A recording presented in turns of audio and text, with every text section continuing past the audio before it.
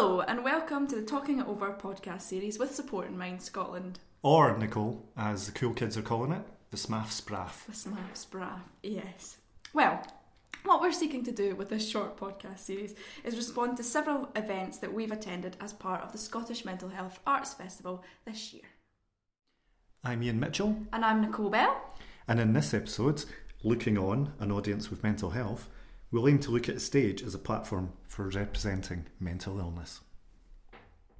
For the first part of our podcast today, we spoke to Andrew Eaton-Lewis, who is the arts lead for the Mental Health Foundation. And as a quick disclaimer, we should mention, given that the rare opportunity to take in some October sunshine arose, we spoke to Andrew in his garden, and you will feel like you're there when you hear this clip.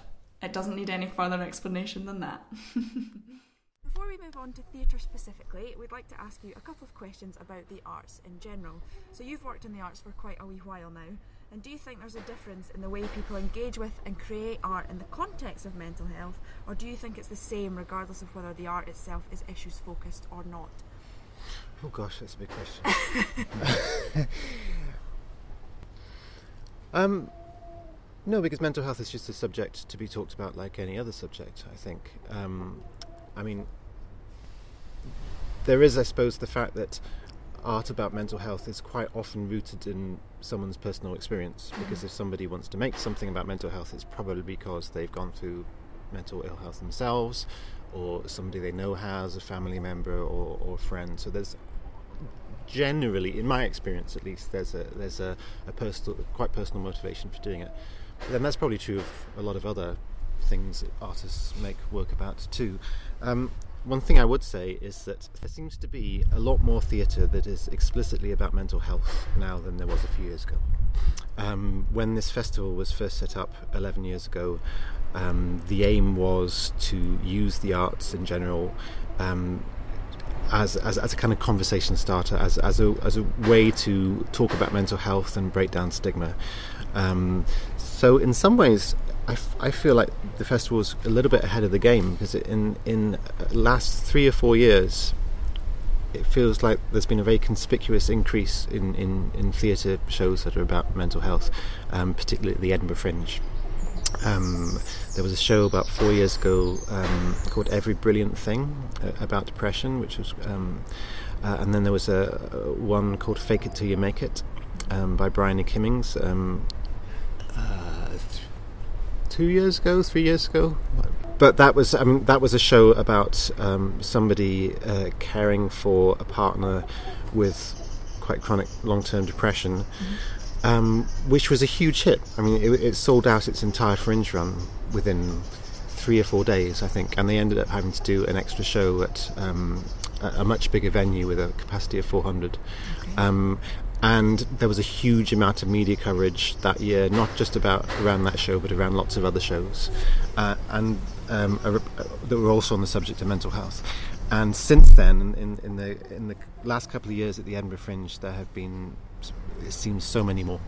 And to the point where this year we set up a new award called the Mental Health Fringe Award to recognise what seems to be becoming almost a genre at the Fringe. But yeah, I'm slightly getting away from your question here.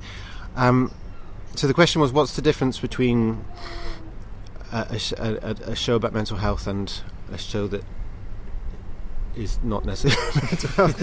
I think I'd just go back to my original answer, which is these are quite often very personal shows.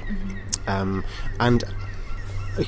most, we find that most of the shows in general that we put on at the Mental Health Festival are very much rooted in people's personal experiences, and it's about people giving a voice to things that they've been through or people they know who have been through. So that's an important thing for us, and that's certainly true of the theatre shows in this festival.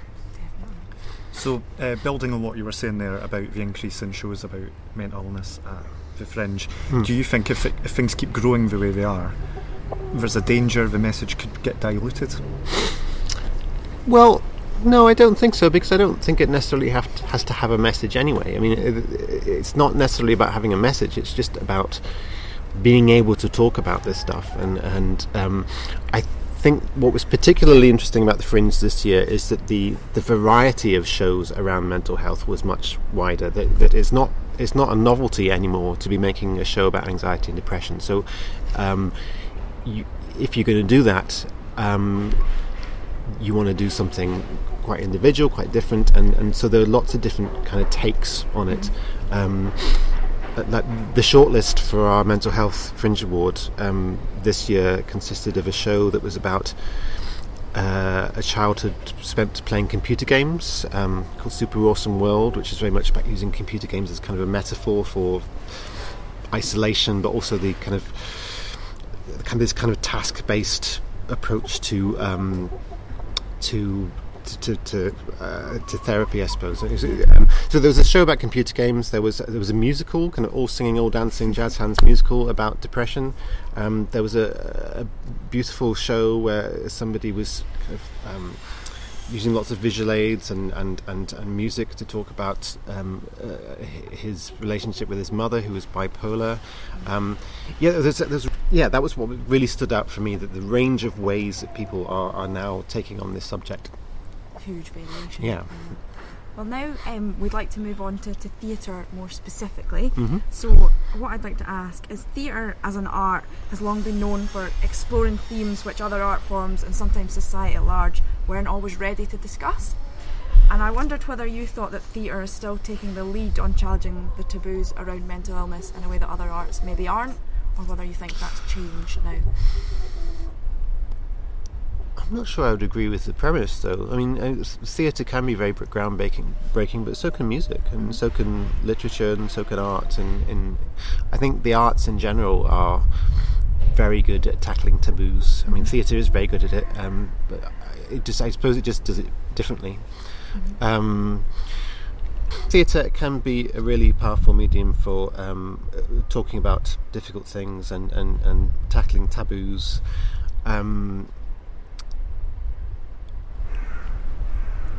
I would like to think that the theatre shows in this year's festival are certainly taking on taboos. I mean, one particularly powerful show at this year's festival was One Mississippi, which has had a very strong reaction, in which four male characters from different cultural, ethnic, religious backgrounds across Scotland talk about their mental health, and it's based on interviews with a group of men, all of whom had attempted suicide and survived. And so it's about the show is about the childhood experiences, the early formative experiences that kind of shape their personalities and how they got to that point of crisis. And it was a really powerful show because it's rare enough to hear men talking very openly about their mental health in that way, but to hear such a range of voices, to hear a gay Muslim man, you know, I'd not seen a theatre show in which a young gay Muslim man talked about reaching that point of crisis and you know, all the pressures of to do with his family and his religion and how isolated he felt. And there was also a man growing up in sectarian Belfast and kind of battling with all those the kind of the violence under the surface of where he was living, and it was really powerful to see men sharing their stories that way. And I was told by the playwright that there was a group of 16-year-old boys, a big group of boys who came to see this show one day, and that's really important, you know, that for those voices to be heard and for it to reach people that way. I mean, I suppose my hesitation with theatre was because it is very powerful. On the other hand, in some ways, it is limited in its audience. I mean, I think theatre works in a quite specific sort of way.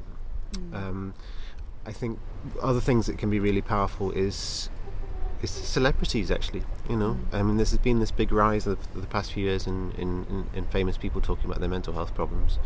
In terms of masculinity, I mean, there's Robert Webb, the comedian, did a book this year, which is, I think books like that are really important. And when Matt Haig did a book called Reasons to Stay Alive a couple of years ago, loads of people have said that book saved their life pretty much. So they have a kind of wider reach perhaps than theatre, but theatre plays a really important role in that. So the theme for this year's festival is Reclaim. Yes. Did this have any bearing on you programming plays in Living with the Lights On or Hysteria? Well, the way the theme for every year's festival comes about is that it's voted on. I mean, SHMAF is a community-based festival at heart, and a lot of decisions are made very democratically. So we decide the theme by getting together a big group of people from all over the country who all program their own sections of the festival from region to region, and we all talk about what theme would be good. And it needs to be a theme that is evocative and gets people's attention, but it also needs to be broad enough to be interpreted in lots of different ways by lots of different people doing lots of different things all over the country. So Reclaim was the one that was voted on this year. I had already been talking to ATC about bringing the Actors Touring Company about bringing Living with the Lights On up here. So that was, I think I probably could have fitted that to other themes, but it certainly did fit with this theme in particular, because it's about Mark reclaiming his life, really, and which is the case with a lot of work around mental health, because a lot of it is about recovery. It's about going through a crisis and coming back from that. But yeah, Mark did. His career was pretty much destroyed for quite a while by what happened to him, and he has been reclaiming that. And Reclaim has fitted quite well, quite luckily for me, with some other theatre projects. It fits well with Hysteria, because if you're talking about women's mental health, Reclaim is, I think you think of things like the Reclaim the Streets marches. So and it's about, in the case of Hysteria, it's partly about reclaiming language. It's about reclaiming words that are used to insult or belittle you. So hysteria is obviously this supposed medical condition that makes women irrational, which has been used for centuries to silence women, really, and to if women were being a bit awkward and difficult, then you could just lock them away. And so by Julia calling her show Hysteria, that's about reclaiming that word and mocking it and having a bit of fun with that idea, which you'll see when you see the show. There's a very funny song which opens the show, which is called Hysteria, which has lots of amusing words that hysteria rhymes with. Well, we're seeing that tonight, so looking forward to it. Yeah. So just as we finish up, I wanted to ask one final question, and that's, as Arts Lead for the Mental Health Foundation, if you could put a call out to creatives for upcoming festivals, is there something in particular you'd like to see come up in the future or see more of that you've seen? Wow, okay. One thing I would say is that next year's festival, which will take place in May 2018, the theme is beginnings. So if you would like to make something on that theme, if you're particularly interested in that theme, then yes, we'd be very interested in hearing from you. We chose that theme partly because it's the year of young people next year, so there's going to be a lot of youth-based work, and I'm very happy to say that we've got some funding to do that specific kind of work, so that we'll have a youth panel, and there's lots of work around young people, made by young people. So if you have a piece of work that would fit in that festival, then definitely get in touch. But beyond that, I'm interested year round. I'm in a very lucky position, really, in that I get 2 days a week on this job, much of which I just spend talking to artists, and I hope I can be a useful resource to artists of various kinds, just to kind of have a chat. I spend an awful lot of my job just sitting in cafes, chatting away to people over a cup of tea, to people who want to make a new theatre piece, or are musicians or whatever, and I can be hopefully useful in helping develop ideas and suggesting where they might go. What we'll do for the listeners is include your contact details in the podcast, so that Great. they can get in touch with any ideas for the upcoming festival, Absolutely. which is obviously coming a wee bit sooner than Yes, the normal cycle, hasn't it? Yeah, So well, that's we've really had to exciting. programme 2 at once. Which How's has that been for you? It's been challenging. Challenging, but always worthwhile. But I mean, the festival next year, we are going to scale down a little bit. I mean, I'm really, really pleased with this year's festival programme, but if anything, it feels like we've maybe taken on a little too much and spread ourselves a little bit thinly at times, and it has been I've worried we've not been able to devote as much time as we would like to particular individual shows. I mean, I think we've done pretty well, but I think for audience members, the range has been great and really impressive. So, but for example, I really, really wanted to go to the Flint and Pitch event in Paisley on Wednesday because I like everybody on the bill, but I'd already committed myself to going to another event, which was also great, and I was really pleased to be there at Dundee Literary Festival, which is called Beyond the Binary, which is all about transgender stories from across the world, and it was a great event. But I would also have liked to go to Flint and Pitch, and that seems to be happening to me quite a bit this month, so presumably it is also happening with audience members that you have to choose one thing over another. everybody wants a time turner. Yeah, and there's, you can only ask so much of people's time. People aren't going to go out every single night for a month. So I think it would do no harm to scale the festival back a little bit and focus a little bit more on what we can do year round, which we're doing to an extent already. But yeah, I'm not. That makes me slightly less worried about next year's festival, because we already have kind of a head start with the Year of Young People funding. There's a lot of interesting activity that's going to come out of that, and we also have the winner of our Mental Health Fringe Award from the Fringe, which I'm hoping will come to into Glasgow in May next year. So we'll be able to really focus on giving that a lot of attention. Well, we'll be looking forward to that too. There'll be no time in coming round. But yes, it would be one thing we don't have just now. Is a really great touring theatre show on a mental health theme. So there you go. So touring theatre companies out there, your number is up. Well, thank you very much for your time today. Really appreciate it. Excellent. A massive thank you to Andrew for giving up some of his precious time in what is an incredibly busy period during the festival. For the next section of this podcast, we were joined by Mark Lockyer, writer and performer of Living with the Lights On, an incredible and compelling 75-minute solo show where Mark takes us to the heart of his personal and professional journey, from the helplessness of very publicly struggling with serious mental illness to reclaiming his life as well as his passion for the stage. Can you tell us about your motivations in telling your story on the stage? Yeah,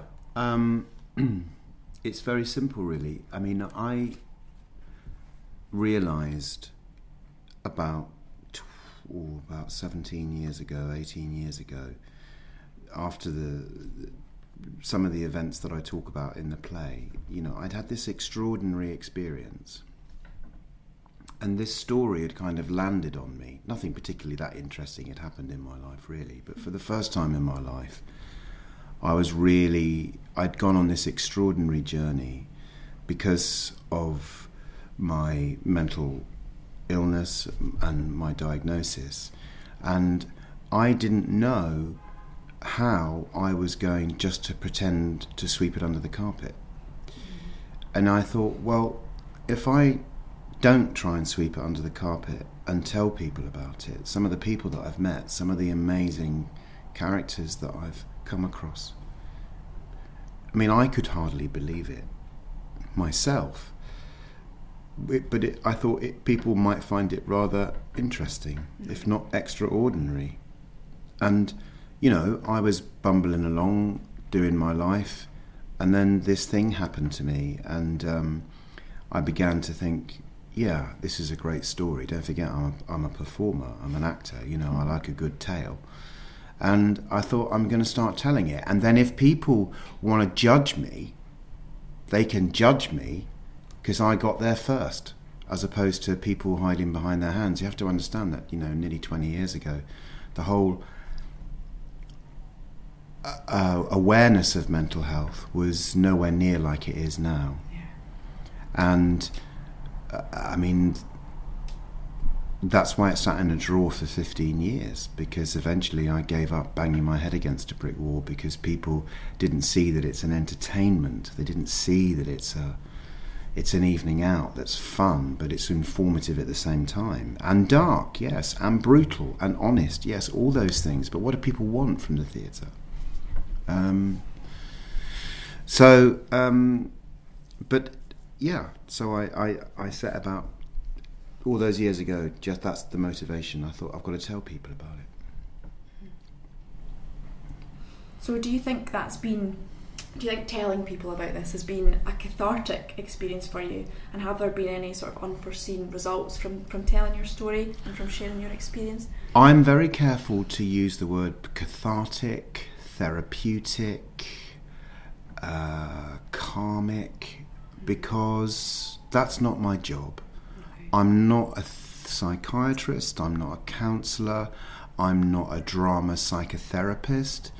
I'm just an actor that likes a laugh, that happened to have this extraordinary thing happen to, and I don't think of it in those terms. What I never bargained for was that the story really grips everybody, and that it touches people in many, many different ways. It isn't just about the issues of the ingredients, as we were talking before about, mental health. It's about all sorts of different things, and about the way that we, or I, perceive my mere existence now. My relationship with the dark side of things. And I think what I'm feeling is what a lot of people feel, who don't even have issues with their emotional health. So what advice would you give to someone who's perhaps contending with mental illness themselves, who feels it may hold them back in, say, a theatrical career? Or I think things are very different. I think things have got a lot better, but I have to be, it pains me to say this, and I have to be honest and cynical. Mm-hmm. I think the awareness of mental health is fantastic. It's in the air, it's in the climate. I'm on a third UK tour about these issues. But for me, there's awareness and stigma. Awareness has become fantastic. I think stigma is still as powerful as it was 20 years ago. It's just that we have got better at hiding it.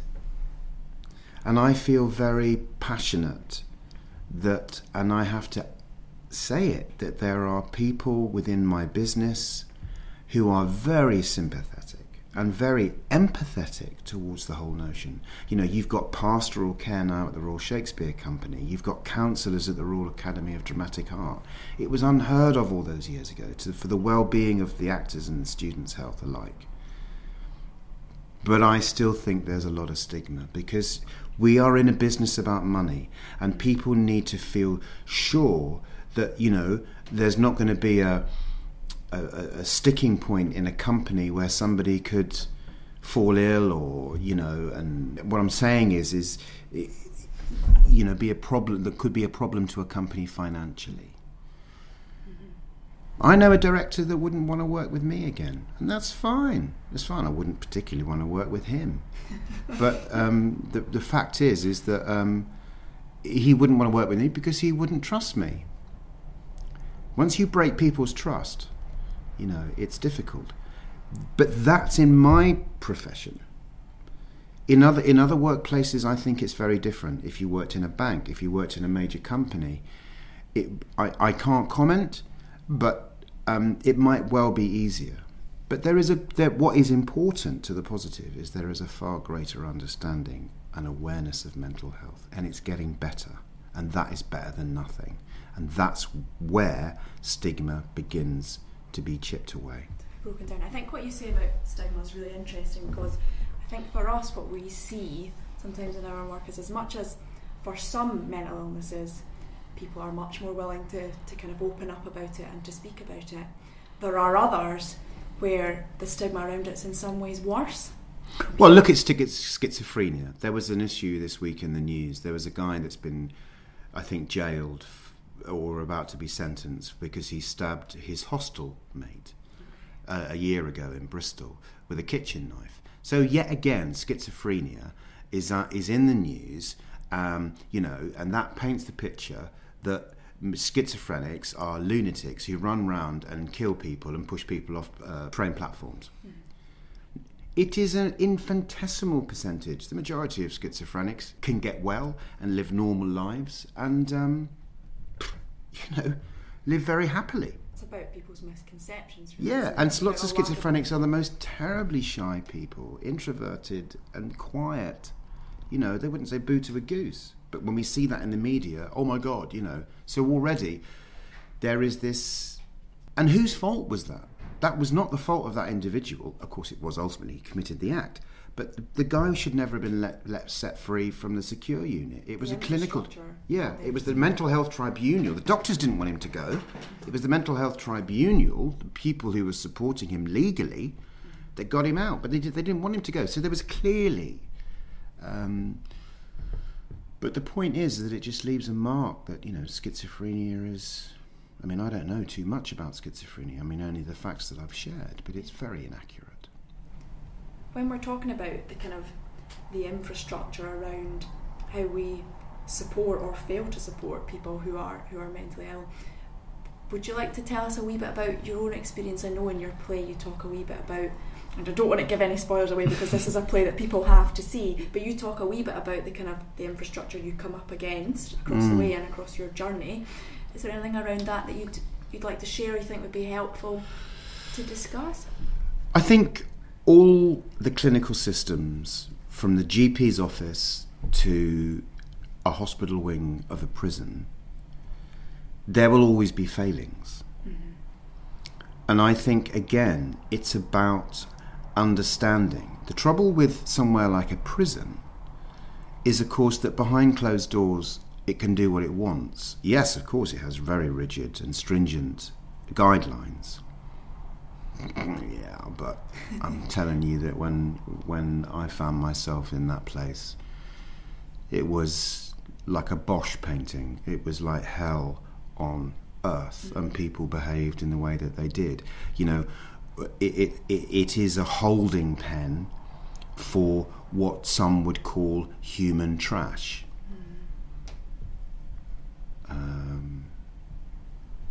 They are very sad places, and I think there are people within these organisations, these institutions, clinical, who are extraordinarily helpful and break their back to help people, and then there are a few who don't. But you have to understand is that when you are sick in these places, from the doctor's surgery to the hospital wing of a prison, you are in a state of fear. Your perception is completely altered. So it's pretty bad looking at it on the page, but then when you're experiencing it, I think it's about trying to comply with the help that's being given, and even when you go to a GP, it's very difficult for some to even take their medication. But medication is very important. They don't give it out lightly, not psychiatric medication. And if you are given it, take it. It's going to help you. I say that. When I was given it, I never took it. Took it for 2 days, chucked it in the bin. It's very difficult. It's very difficult because mental distress, stress, makes you do strange things. So it's a tough one. Yeah, and I don't have all the answers. But I think in those institutions, there, with more awareness, it'll get better. I'm struck by that. So my dad was in psychiatric care for a kind of extended period of time when I was quite young, and so I remember my experience as a kind of 7 or 8 year old coming into one of these spaces, and I wonder now whether things have improved particularly much, because this was in the kind of early 2000s. Well, I think that's the case. I think things okay. have improved. Yeah, I'm sure they've improved. And I think what was in place in the early noughties was that if it was at the serious end of intervention, people took that very, very seriously. Where we have a problem today is that people accessing psychotherapeutic care, counselling care, at the rock face, as it were. You know, the person that wakes up one day and admits, I think I need some help, and then they go to their GP, which is their first port of call, but that there isn't money and services enough to fast track those people through. There are immense waiting lists, and yeah, I recall a time. So I studied psychology as well, and so sometimes friends would come to me because they knew I was sensitive, I suppose, and understood kind of the issues and wasn't going to judge anybody. And one of the things I saw, I supported a friend who was kind of looking to go in and get support in hospital, and honestly we were left for hours without any understanding of what's happening, where we're going. I mean, if you go to the, I mean, I presume it's the same in Scotland. If I went to the emergency and A&E department at the nearest hospital here, and I went to the desk and I said, I want to kill myself, I'll be told to sit and wait until they find a duty psychiatrist. And I could be sitting there waiting for 4, 5, 6, 7 hours. Unless I actually was going to attempt to do it in the thing, you know, something serious. But so the system is definitely underfunded. It's definitely oversubscribed to the need for services. It's just at breaking point, you know, and it is about money. It needs funding. You know, what are we going to do? We're going to give the mental, you know, are we going to give our mental health departments more money, or is it going to go to heart surgery or what else, some other department? Because it's not sexy. Do you think that there's a role in terms of, these are messages that need to be said, and I think quite often it kind of falls to the arts to give these messages when the media narrative sometimes shaped in one way. But it depends how you do it. Yeah, I think you're right. I can see where you're leading to. I absolutely agree with you. I think my show talks very eloquently and concisely about lots of different areas of this region.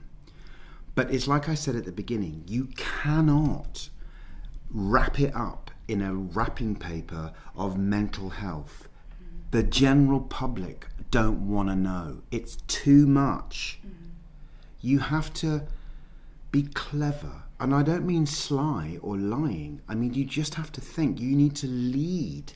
Somebody that doesn't understand something needs to be led by the hand and coaxed and encouraged and trusted. It's a peculiar kind of dichotomy and a strange kind of I can't think of the word, forgive me, contradiction, that here we are in the Scottish Mental Health Arts Festival, a play that is clearly deserves its place here for all sorts of different reasons. But it strikes me that the general masses, particularly in Edinburgh, are not coming.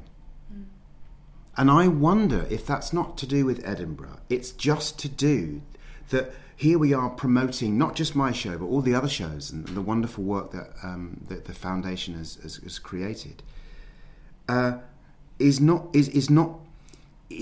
actually, because it's mental health and still there's stigma, is actually alienating people. If people in the know, of course, God, that's a fantastic thing. Let's get there. Let's tell our friends, and it's very important, and so should it continue. But the wider reaches, it's proved to me, in terms of arts, we still have a very, very long way to go. Do you see what I'm saying? Completely. And I mean, I think what we know from our experience with the Edinburgh Fringe, there was a total proliferation of mental health shows in the Fringe this year, far more than there have been in programming in the past. And I don't know if that means does that mean that's a kind of a dilution as a force for... I agree with you. I think that, there is a glut of we were kind of killing it to death. I wrote a little thing this morning about, are we not wearing too many identity bracelets for a good cause? Do you know what I mean? For a good charity. Maybe we've done it to death.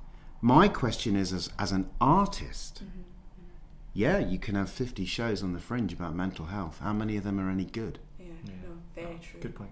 Very true. And I think... How many... And then you see what's the danger of that is... Somebody goes along and says, why would I want to work all afternoon in M&S on a Thursday night and then go and see a show about so-called mental health issues? I'd rather go to the cinema or stay in. Do you see what I mean? It kind of undercuts it. It's whether you're looking at art as an exploration or as an escapist thing, and maybe your experience of it's different depending on what you're looking for. Because I think, for me, watching your show, it was incredible. I was basically crying by the end. It was very, very touching. But because the issues explosion it hammered so close to home for me, it was really raw as an experience. It was brilliant. But for some people, they maybe don't engage with art. I think... What I'm saying is, we must never, in the arts, we must never, ever lose entertainment. Humour is a very powerful weapon. If you can make people laugh about the most darkest things, which is what I do in this, how can you laugh at your own attempted whatever? I'm not going to give any spoilers away. But the point is, humour is very powerful. And if I said to you, guys, there's this brilliant entertainment over here, or there's this brilliant play about schizophrenia, we should never lose the lightness of touch with these things. Teaching and sharing stories about sometimes things which are really, really bleak. One of the most important things I do in this play, you can take an audience by the hand and you can, strip them naked and take them there, but you've got to give them their clothes back and you've got to get them home safely. And then they feel, wow, I've had a journey. What happens is, with this particular kind of material, mental health issue plays, is I'm going to beat you over the head, and there's no humour in it at all, and actually, it's not like that in real life. No, that's Entertainment, and me, that's why I said to you, I'm not a therapist, I'm not a counsellor or a psychiatrist. I'm an actor, and I like a laugh. And a lot of what happened to me was hilarious. There's so much stuff I couldn't get in, but my behaviour was just tragic and funny all at the same time, because it was, and I didn't care, and I just think we should never lose sight. We should never get mawkish or too worthy. It's about entertainment and fun and a laugh, and there's a way in that, if you're clever, that you can really make a point without shooting people in the back. Yeah. So what do you think's next in line for you after this? Was there more of this to come? I've written another play. Oh wow, okay. I've written another play, which is in the same kind of ilk in terms of presentation of what you saw, the physical manifestation of it. But the material is completely different. It's not about mental health. It's about a man that goes to another country, Spain in this instance, and finds the secret of happiness. Okay. And on his way to find that, he meets many weird and wonderful characters. Yeah. So, in a nutshell, that's what it's called. It's called Keep On Walking, Federico. Keep On Walking, Federico. And when should we look forward to hearing about that? Well, if it's any good, I'm going off early New Year back to Spain to finish complete writing. I mean, it's written. The material's written. I just need to adapt it up for the stage. And we've got a showing at the end of February, and if it's any good, you never know. You may hear something of it towards the autumn of next year. Please come up to Scotland again. Yeah, sure. We'd like to thank Mark for his time last week, and if you'd like to catch Living with the Lights On, you can see it at the Warwick Arts Centre between the 1st and the 4th of November, the Crucible Studio in Sheffield between the 6th and 7th of November, and at the Stephen Joseph Theatre in Scarborough. For the final portion of this podcast, we were joined by our colleague Laura Gulliver to discuss Hysteria, a cabaret which was in equal parts hilarious and incredibly hard-hitting. We should mention that this section of the podcast does deal with themes of sexism and sexual violence before we begin. The play we went to see was called Hysteria. How apt do we think this name was to the play and what the play explores? Well, first of all, to come at it from a not very broad down sort of perspective, it was at times hysterically funny. Mm-hmm. Obviously it had some very hard-hitting topics and stuff that you guys will definitely be touching on, but personally, it was very well crafted and enjoyable. Mm-hmm. So you could imagine if we could have transplanted that play back to the time when women were being placed into institutions suffering from hysteria, you could imagine that one of the things that they perhaps would have put a woman into an institution for was the kind of frantic, energised dance in Lycra that we did see. It was very apt in that way. But obviously, as well, there's a wider link to hysteria as a name for a mental health condition as it was then, and the wider notion, which we'll go into in more detail, about women's emotions or thoughts or feelings and how they are perceived and observed by wider society. And how the label of hysteria was almost used to silence those experiences, to silence women's stories. And fundamentally what that represents in terms of the way we're using hysteria there also tells us a little bit about how society fails to value the stories or narratives of people with lived experience of mental illness as well. Because if we're able to sweep women's stories under the carpet using the blanket of hysteria, then that means that this notion of this illness, as it was termed, wasn't treated with the respect or legitimacy it deserves either. And unfortunately we sort of still see that with mental illness today. Another interesting thing I think the play did was in terms of the kind of the arc that we see within the play. And this was a good point that you made, Ian, wasn't it, about what this kind of story that we see and how that's shown in the form that the play takes.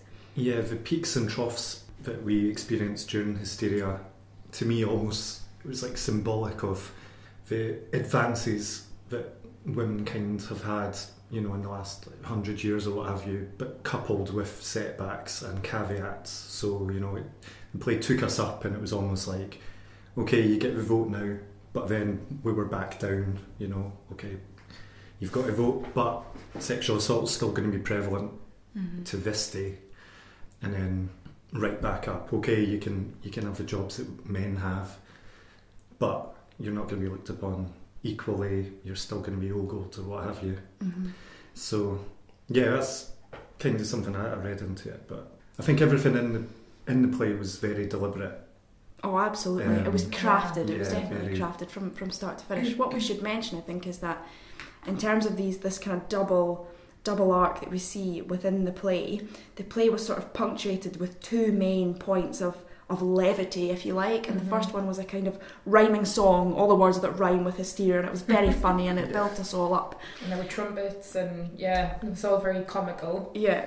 But then you're quickly, having been brought up that high, as you say, and it mirrors the kind of historical point there, you're brought crashing back down to reality in terms of the kind of the stories that it's going into, and then it brings you back up again with this Lycra number that you've spoken about, and then again we're reminded of the kind of horrors and the trauma that people experience. And I think it was very cleverly done in terms of it almost brought you along for the experience that the people in the play that are being discussed have experienced too. So everything seems to be fine, everything's going grand, and then you get toned down by something that's traumatic and unexpected, and then kind of on that journey sometimes you see when you're trying to come to terms with, recover from something, or try to get better at coping with something, you think things are kind of going on an upwards trajectory, but actually it's not a linear experience. It can bring you, something can trigger you, or it can set a sort of a journey going on in your mind that brings you kind of back down again, and that's sort of what we, or in my mind, sort of what we saw there as well. Mm-hmm. So everything was very crafted by her. So, and this also takes us to the matter of agency within the play, mm-hmm. because she's very carefully crafted this story and this journey that we're being taken on. But there was very much a question around how much agency the people whose experience was being described had. Mm-hmm. So they've obviously offered their stories up in an anonymised way. Mm. But that brings in, how much do we believe a story that we're told secondhand? Mm. We're not inclined to do that, and that's one of the ongoing features with people who have lived experience of mental health issues, and also people who've encountered any form of sexual harassment or sexual assault, that they don't feel that they will be believed, so they don't share their stories, but then by virtue of not sharing their stories personally, they aren't believed. So it's that kind of negative cycle. I think as well what the play is trying to do in terms of agency and bringing that back is not just the kind of the agency or lack thereof that we see of the people that are being, or the people in their stories that are being depicted in the play, but also the way the agency of the playwright is used to strip away agency from those in the audience. And I think there was a really interesting interplay there. I don't know if you want to kind of talk through what happened when we were there. Yes, so there was one particular area where this came to the fore, where as an audience, our own agency of potentially what we thought was correct behaviour was really stripped away. And that was when there was a speech being quoted by one of the actors that actually took place in Parliament with an MP, where she was discussing the so-termed rape clause, and she was very much saying that this was misogyny enshrined in law, that women's rights and feelings about their own experiences were very much being taken away from them and made to be played out in a very public arena, and that this was completely awful. And as an audience, we were collectively chaperoned along to moo over the top of this woman's speech. And we all went along with it, knowing very well that actually silencing that voice was a very negative thing to do, even within that space. So even if we don't think about the impacts of that voice being silenced within Parliament, within that room, it was quite a negative thing for us to be silencing that voice. And yet we still did it because there was kind of a expectation on us to do so, that there was a feeling that she was just sort of shouting and it wasn't really meaning anything, and we were encouraged to move over the top of her, which we did, without actually thinking about what that meant. And if you ever tune in to watch the Parliament depicted on TV at whatever hour of the morning or night, these are the kind of things we see, where sometimes we see women stand up to discuss these kind of issues, and actually they're are spoken silenced over and silenced. And sadly, in a place like Parliament, which is not particularly representative and is still largely dominated by male voices, and we were reminded of that in that theatrical space. But this is something that happens in real life, and not even just in a documented environment like the Parliament. Female voices being silenced and female agency being taken away happens in small ways all the time. And that served to remind us of that too, I think. There's one testimony within the play that actually really stuck with me, as you've mentioned that, Nicole. One woman's voice saying, actually, our laws are getting better at preventing violence against women, but what they're not getting very good at doing is preventing the threat of violence, which is actually what causes a lot of the silence. It's the threat, it's the pervasive feeling that speaking out about any kind of injustices as a thing that's going to create danger for the women who speak out. Do we want to move on to, I think, something which is quite linked to agency, and that is the issue of empowerment, because this is another central kind of theme within the play in terms of how we empower or disempower women's voices, but not even just women's voices. I think the point of empowerment and the way that the play tries to educate and walk us through that issue actually stands for empowerment on any oppressed voice, in terms of what it's trying to do, because what it says, I think, or what it reminds us of, is that things aren't always given due credence from an individual person on the street sharing their story. Sometimes it takes something bigger than that to catalyse a movement or a response, and I think certainly in recent days and weeks this is something that we've seen play out socially too. I don't know what you two think. It's definitely a strong theme of the play, was that kind of a level of empowerment and whose voice is actually valuable, and that changes given society's focus on whoever is speaking at the time. So again, another key example from the testimony section was this feeling that women, particularly women of colour and particularly LGBT people, have been fighting these battles for a long time, and that the movement only really garnered this kind of force, if you like, once white cis women joined the fight. I think another place where we see this echoed actually is in the almost hijacking of the Pride movement as well, where largely the people responsible for kind of the trailblazers, if you like, of the Pride movement and the riots, the kind of Stonewall riots, were transgender people of colour, and this has been whitewashed also in terms of how that story is reported in history, and it's something that we see again and again, where the voices of the oppressed only garner traction when they get sponsorship from something society tells us is more quote unquote acceptable, which is just so problematic. I don't even know where you kind of start. You start with that. Yeah, it's quite sad in some ways that for worthy causes and concerns to actually gain traction, it does take a high profile voice to come out and start a ball rolling.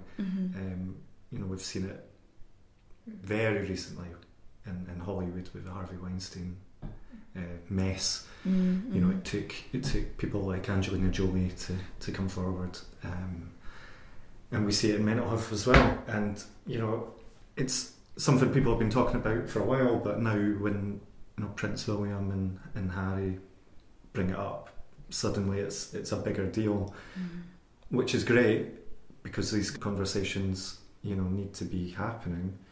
And if it takes these people who, and I'm not discrediting them because they've been through stuff, definitely, if it takes them to get a ball rolling, that's a good thing, but it is a bit frustrating in some ways that that's what it takes. It's not the voices of ordinary people.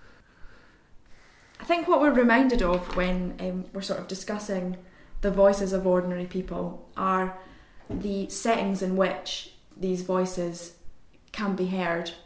And I think this is another thing that the theatrical form of the play was reminding us about, and that was kind of the notion of the safe space and what a safe space means, whether a safe space works, and the question about whether a safe space actually exists.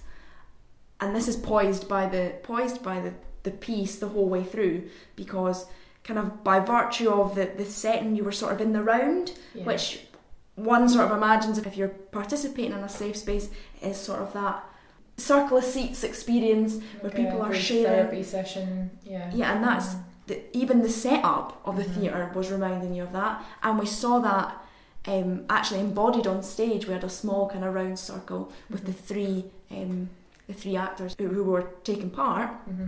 And I don't know what you thought about kind of the notion of safe spaces and how that was explored. It's there and it's salient the whole way through by the way that the theatre piece puts it together. But it's also raising some important questions, I think. It is, because by virtue of the testimony element and the recording of people's experiences, and the main actor brought back time and again this kind of answer machine where you could leave your truth, and in it being a place where primarily women, but not just women, could leave their messages about the type of experiences they'd had. So in that way it was kind of a safe space to explore these issues. But by the very definition of inviting people to see a theatre play, people are going to come along to it who've potentially never had any of these experiences. Mm-hmm. So that's both men and women, and there was definitely a sense within the audience, I could feel that some people felt very uncomfortable, and there was a lot of defensive postures in the audience. Now I wouldn't like to guess at what were the thoughts going on for those people by the way people are sitting, and for the first time you can see some people feeling genuinely uncomfortable. So by definition, by creating a safe space for some people, you are creating an unsafe space or an uncomfortable space for someone else. Mm-hmm. And that kind of came out time and time again in different parts of the play. I think the notion of the safe space and what the theatrical piece was doing also asks another question, or is telling in some way about what society at large is like. Mm-hmm. Because by virtue of the fact that we need to construct a safe space for certain groups, and largely these are safe spaces for groups who have been oppressed in some way, mm-hmm. whether that's people that we see at our own services who are accessing kind of mental health support groups, or whether that's survivors of sexual assault or other kind of horrible things. It reminds us that society isn't a safe space, because by virtue that you need to demark these out, mm-hmm. Yeah, exactly, it's not there. Mm-hmm. But what was strange is I didn't feel like there are plays you can go and see, and the plays are in some way a call to arms. You leave with a definite sense of what action it wants you to take when you're finished with it. Mm-hmm. And I think what this play was saying was that these topics are so big that we don't know what the answers are yet, mm-hmm. because you didn't leave with a sense of knowing what you should do and what action you should take. Mm-hmm. And if we bring this back to the safe spaces thing, what these spaces are meant to do is be in some way constructive for the people that take part in them. Mm-hmm. Whether that's just by giving them a sense of community, or whether that's, if you've got some sort of led session, somebody helping to put support and infrastructure in place. Mm-hmm. But the play and the full safe space that it constructed didn't give you that, because you didn't leave with a sense of what to do. You left with questions, mm-hmm. and the whole play was driven by that, wasn't it? It was driven by questions, and we've covered off some of those key questions today. The questions around agency and female agency, the agency of the female playwright, and how that was used to both tell a story when agency is removed, mm-hmm. but also to strip agency away from those people in the audience. We've spoken a wee bit about empowerment and how empowerment was or wasn't given, and how that was explored within the play as well. Mm-hmm. And then we've spoken a wee bit about the safe spaces side of things, which I think actually ties up these as well. Mm-hmm. I'm not sure really how we end this today, because the play didn't leave me with a sense of knowing how this story ends. This is a story that's still very much ongoing. It's a narrative that's still ongoing. It's questions that are still ongoing.